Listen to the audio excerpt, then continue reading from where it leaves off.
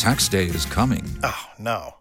But if you sign up for Robinhood Gold's IRA with a 3% match, you can get up to $195 for the 2023 tax year. Oh, yeah. Sign up at Robinhood.com/boost by tax day to get the biggest contribution match on the market. Subscription fees apply. Investing involves risk. 3% match requires gold for 1 year from first match. Must keep IRA for 5 years. Robinhood Financial, LLC, member SIPC.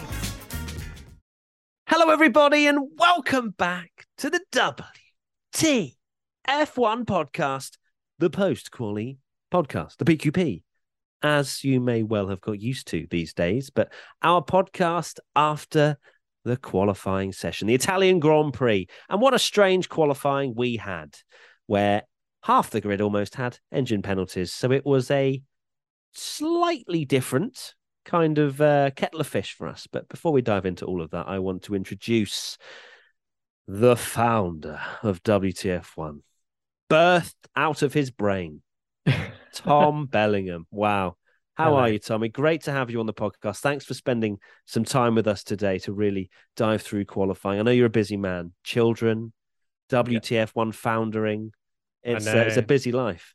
It is. But yeah, I will try my best to get my head around that qualifying because it is a confusing one. And we've been doing this for a very long time and we can't work it out.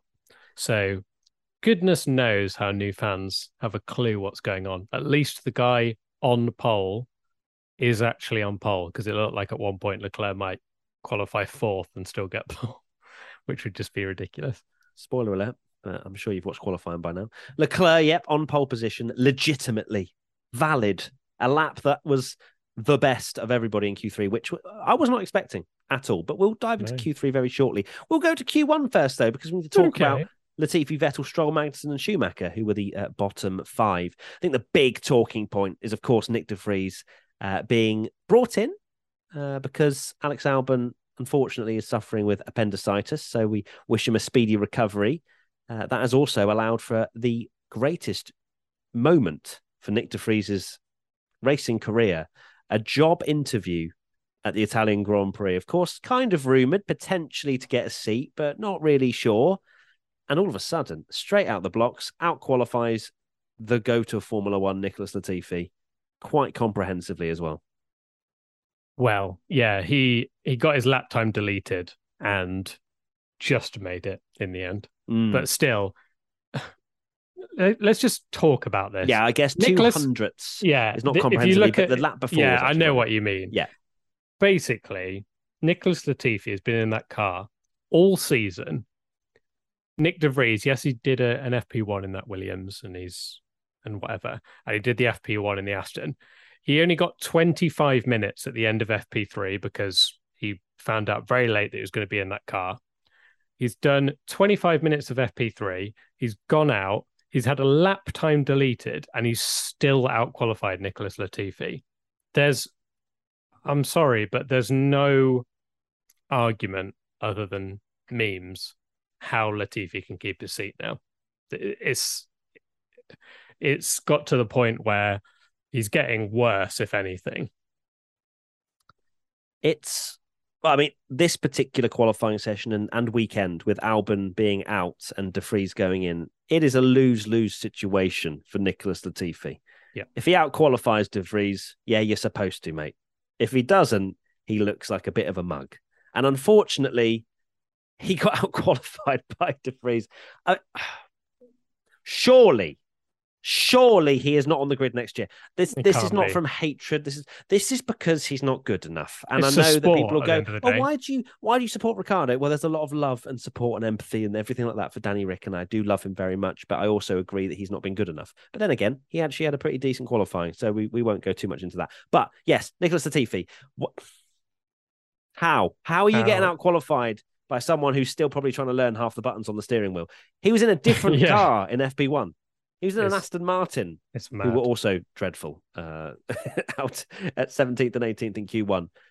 It's unforgivable, I think. If there was ever a smidgen of hope for Latifi to stay in that Williams seat, and Williams go, oh, well, maybe we'll just keep someone that we know and he knows the team. And no, That No. Williams car is not as bad as everyone makes out. And that's because Nicholas Latifi is in that car, unfortunately.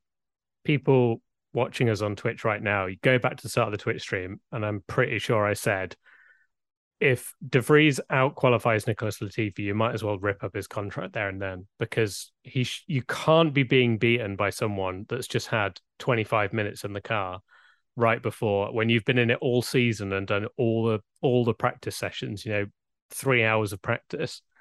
You're right, it's unforgivable. And for him to get a lap time deleted and still beat him, it's inexcusable. Melvin in the Twitch chat says De Vries pressed the wrong button for the final run in Q2. This is what I mean. He was probably on the pit limiter and still managed to beat Nicholas Latifi. But yeah, I mean, look, we're straight up with our messaging here that Williams, if you genuinely mean that you don't need money and that you just want talent, you have to replace Latifi with someone. It doesn't necessarily have to be De Vries. If that doesn't work for whatever reason, maybe he doesn't bring enough money. But anyone at this stage. Yeah. Well, De Vries didn't even know he was 13th. racing this weekend. De Vries 13th. 13th, yeah. And that's before grid penalties are applied. He'll be starting about 9th. Yeah. I think. Roughly. It's a long shot because he doesn't know the buttons and things. But if Nick De Vries jumps in to this Williams, and I know it's their best track, but if he scores a point and Latifi doesn't, and probably won't all season, it doesn't even matter if that happens because this qualifying session is it's done. And it's done. They've got to go. And I think that's a great, like you say, it's a job interview for De Vries. And as far as I'm concerned, he's passed it. Like, he's passed with flying colours. He did make a few mistakes in free practice, just trying to learn the limits of the car, but fair enough. I mean, he's trying to get ready for qualifying. Thankfully, kept it out of the wall when he went through the gravel trap a couple of times. But a great qualifying performance. Did it when it mattered. And big props to De Vries, and we won't go on any more Nicholas Latifi slander for the rest of this podcast, although no promises. But Aston Martin, dreadful, 17th and 18th, and Haas also dreadful. Terrible track for them. Schumacher was going to start at the back anyway, and he's now going to be starting in the middle sector with how many penalty positions he has. Okay, so that's Q1 done and dusted. We then move to Q2, and the drivers that were out were Ocon, Bottas, De Vries, Zhou Guanyu and Tsunoda. Tsunoda didn't bother going out because starting at the back anyway, didn't even fancy helping his teammate, which was an intriguing decision from AlphaTauri, but it's fine. Like, people were saying, oh, why didn't give the slipstream? As long as you're in that train and you're not the conductor of that train, then you're going to be fine. You'll get slipstream from somebody. But either way, Ocon was probably a bit of a scalp for Alpine, but still only one position off Alonso because he bottled Q3 drastically, did Fernando Alonso. Don't know the full ins and outs of it right now as to whether he had a problem, but we did see him trolling a little bit at the start of Q3, letting Perez through to lead the train. But Q2, Bottas, a bit anonymous, but P12, it doesn't really matter again for him, does it? So that's what I mean. There's so many penalties that for me, right? Formula One have to do something. Simplify, either do something about the rules so that it's easier to understand, or simplify it for people watching. Because qualifying, for me, there has to be something on screen to show. No one knows. This is the problem. And that's the problem. Even the rules, the problem. Like, I've just seen a tweet, right, from Chris Medland, who's a journalist, and he's tweeted that every single person in the media center has a different idea of what the grid is. And they're the experts. Yeah. How are new fans going to understand what on earth is going on if the people that are flying out to races and paid to be there, they don't even have a clue what the order is? And, qualifying finished 20 minutes ago, and we have no idea if Max Verstappen is going to start 3rd or 7th. It's mad. It's absolutely mad. Did he start 3rd? I don't know. This is the thing. The 4th is probably minimum. Either way, or the maximum, sorry. But it's just, this is what I mean. If you want, like, Drive to Survive has done an amazing job at capturing an audience. So many people have flooded into this sport. Formula One now have the job to simplify a very complicated and technical sport. Yeah. I was trying to think of a better word for that. But It is, right? They have to strip it down. It's like in a football. It's like you're watching a football match and you don't know what the score is. It could be 2, could be 3-0. We're not actually sure because one of the drivers had to take an engine penalty. Drivers, football players, whatever. You know what I mean? It's a bit stupid, but they need to simplify the ruling and also how you visualize and absorb the qualifying session. Because if there are engine penalties, there needs to be something up on screen. There needs to be a little BG for back of the grid next to one of the driver's graphics or something. I mean, it shouldn't be up to me on the Twitch watch along reading something from our website to basically inform our users what the penalties are. And yeah, hopefully by the end of this podcast we know, so we can give you some kind of order. But at the moment, we just have to go based on what the thing is before the grid penalties are applied, which will obviously be completely different because, like you said, Matt, it is not quite half the grid. It's 9 out of the 20 drivers have a penalty, and they're all the confusing thing as well is they're all different. It's not a case of you just go, okay, all of those drivers go to the back, where you can just pick them out and you go, Verstappen goes here because he's the highest of the grid penalties, and they're all the same penalties. They're all different penalties, so it's all going to work out completely different, and you need a supercomputer to work out where anyone is. The Shadow 3543 in the Twitch chat right now says, how does Max end up in 4th? He should be in 7th. If he is 4th, it's an injustice to the McLaren team when they had a great quali. I mean, realistically, McLaren qualified 7th and 8th, so let's not celebrate that too much. But the understanding is, right, that the plus placed penalties, the +5, the +10, the +15 gets worked out first, and then the back of the grid penalties then are applied afterwards. That's my understanding of it. What I've heard. And that's the general consensus, which means that Verstappen will take his penalty first, and then the Hamilton, etc., the Perez is he back of the grid? No, Sainz back of the grid. Sainz back of the grid. Those would be Perez calculated 10. At the end. So that's, I mean, it's just a madness, isn't it? Obviously, this is tongue-in-cheek, but my word, I'm looking forward to Twitter's very sensible reaction when Max Verstappen only ends up with probably docked 3 places when he's meant to have 5.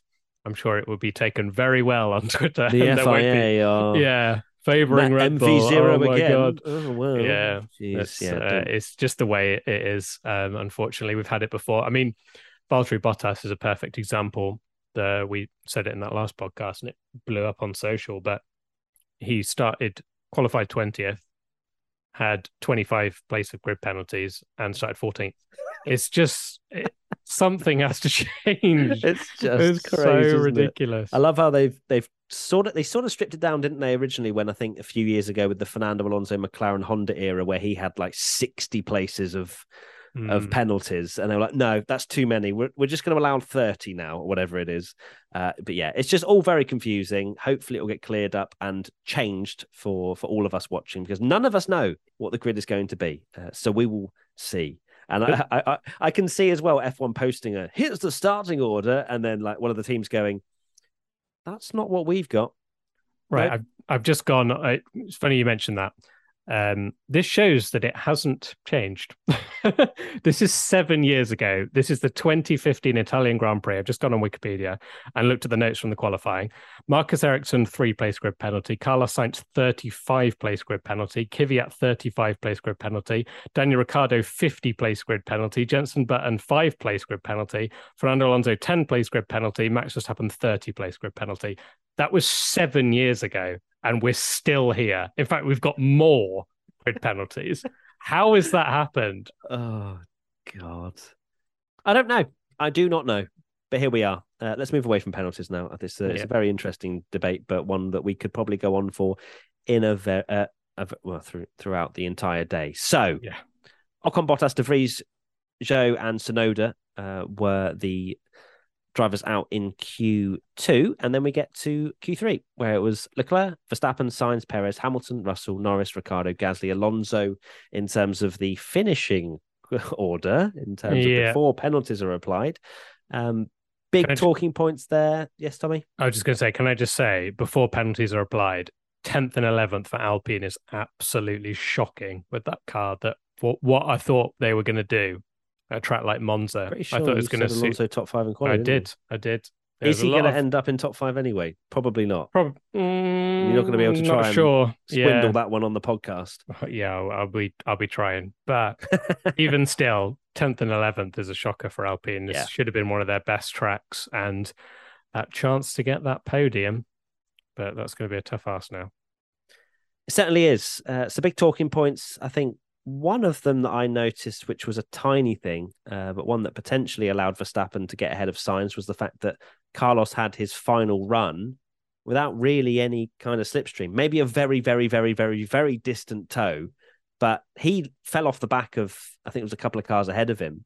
So essentially had to run his final time without that toe, which you'd imagine being just over a tenth behind Verstappen, that may well have been the difference between getting a proper Ferrari 1-2 lockout before a penalty was applied, than Verstappen managing to pip Sainz. So I found that a little bit strange. Yeah, it ended up crucial as well, because the start of the session, it was looking all very good for Ferrari. That ironically, Sainz being ahead of Leclerc, but it was still a 1-2, is actually better for them because it would have put Max down further. But the fact that Max managed to pip Sainz in the end means that he's up another place. And maybe, who knows? Maybe. Who knows? He might well start at the back of the grid. We don't know. It is all a mystery. But just to kind of highlight how clear Ferrari and Red Bull were, or at least the top three, Leclerc, Verstappen and Sainz all separated by a quarter of a second. And then Sergio Perez was a second back from Leclerc. And then Hamilton 1.3, George 1.3, 1.4 Lando, 1.7 Danny Rick, and 2.4 Pierre Gasly. And then Fernando Alonso, as I mentioned earlier, completely bottled it by the sounds of it. Didn't get a lap time in, which was such a missed opportunity. I was properly on board for an Alonso front row, but it didn't happen, did it? No, shocking from... I'd be interested to see what happened. Don't know if he made a couple of mistakes. He did his first run and we saw him get out the way with one of the Ferraris. But to have the problem again, like he was having a bit of a gamesmanship with Perez, like you said, that he went out the pits early. But I can't actually... I'd be interested to see what actually happened with Alonso, because, shocker for him when it looked like he was going to have a good... This should have been a really good weekend for Alpine, and it could still be, but so far, not great. Crip Q, how is Verstappen so fast in Spa but so slow here? I don't get it.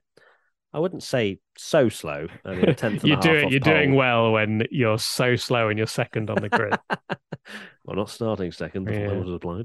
That'll be a meme. I wouldn't say. I mean, they are very different tracks. Spa is a mixture of high speed and relying on quite a bit of downforce in that middle sector, whereas you'd have to say that it's a bit more basic and stripped back Monza. It's much more power, and it seems as though Verstappen as well went for a higher downforce setup than Ferrari have. He lost a bit of time in that first sector especially, and he said in the post-race or post-quali interview, that that slightly higher downforce setup may pay dividends when we get to Sunday tomorrow. So Red Bull think that setup is going to be the one to beat Ferrari, but having that slightly less straight line speed might be interesting, especially if he's not able to make up positions immediately at the start. How risky does he go from P4 on the grid? It's going to get a little bit tight around him. Yeah, that'll be interesting. That'll be interesting with his, like you say, draggier car, but then we still don't know. This is going to be the theme of the podcast. We don't know where he's going to start, but he might only have a Mercedes and a McLaren to pass, which they're not known for having the greatest straight line speed, are they? So, yeah, he's been mighty in the middle sector, and it might be it's going to be an interesting race to see how he sort of plays that, because normally Monza is just a one-stop, isn't it? You get that like one opportunity, and then Leclerc needs to hope, really, just pull away at the start and hope that Verstappen gets a bit held up with his wing, and we know how difficult it is to pass at Monza, despite it should in theory be a good track. You did the video about it, didn't you? That it should be the easiest place to overtake. And the way the teams have gone with their grid penalties, they kind of seem to think it as well, but it's not actually the case. The last 2 seasons, for example, we've had 2 bizarre winners, mainly thanks to the fact that you can't pass. Certainly. It's funny. Someone just came into the chat, who is me, and says, so where does Max start? That kind of sums up our podcast, really. We don't know yet, but we imagine P4, but we wait for clarification. That will pretty much be that, I think, for this podcast. With the DRS not working and DRS transforming, will Verstappen win, or is this Leclerc Monza 2019? We don't know. Not sure. You'll have to join us tomorrow. Verstappen is inevitable, but yes, you'll have to join us tomorrow, as we will be live on Twitch once again. WTF1 Official, if you are listening on audio, we are live on Twitch right now doing our post-quali podcast. Make sure to come check us out on Twitch if you'd like to watch along with the race with us for the race tomorrow before we go to a 3-week break before the next one. And Tommy, final thoughts? Final thoughts are, it is now 34 minutes after qualifying and I still don't know what the grid is. And that needs to change. It's a proper SpongeBob meme moment right now with that. Everything's on fire. That's the F1 HQ right now. They have no idea what the grid's going to be. Clue. And the fact that F1 haven't posted it either just shows that it's a bit chaotic. They're doing the same, going, yeah. They might even sit back and go, we'll do it tomorrow. I think let's do it tomorrow morning. Do you reckon we should change the rules? Maybe. The problem is this happens, like I mentioned on that thing in 2015, that it happens every year at Spa and Monza, and then we have another 7 races. Everyone forgets about it, and then we get to guaranteed next year. We don't talk about it again. And then we're here again next year at Spa and Monza going, these penalties are ridiculous. They need to change. Yep, you just know it. It's just, and nothing will. We're in a hell loop right now and we don't know it. But anyway, thank you so much, everybody, for watching live on Twitch. And thank you to audio listeners. We're going to say goodbye to you now. We're going to carry on for a few more minutes over on Twitch. So make sure come follow us, WTF1 Official. And tomorrow, live watch along. See you there. Take care. Adios. Bye-bye. Bye. Tommy's waved to audio listeners again. Unbelievable. Right, we're back, everybody. Tommy's just told me to carry on recording. We just said goodbye, and Tommy's got the official order. So, Tommy, take us through it. Well, it's not the official order because it's just this is what Sky thinks, and a lot of people think, including F1 TV. So we still don't know, but as far as we think, this might be the order. So it's Leclerc, Russell, Norris, Verstappen, Ricciardo, Gasly, Alonso, De Vries in P8, Guan Yu Zhou in 9th, and Sergio Perez in 10th. Wow. That is shocking. That is shocking. Nick De Vries starting P8 in his first ever Formula One race in the Williams. I'm excited to see how he does. That is big hype. And looking forward to the very sensible reaction to Max Verstappen starting 4th after having a 5-place grid penalty from P2. I'm sure there will be no overreaction whatsoever. I'm ready for a De Vries train. I'm ready for 8th all the way down to 20th being behind Nick De Vries for the entire race and that rocket ship of a Williams. Latifi's looking 11th. Forward to it. Latifi's 11th. Wow. 2 Williams in the mix despite Latifi qualifying 16th. Unbelievable. Right. Thank you, Tommy, for that update. And we'll see you soon. Bye.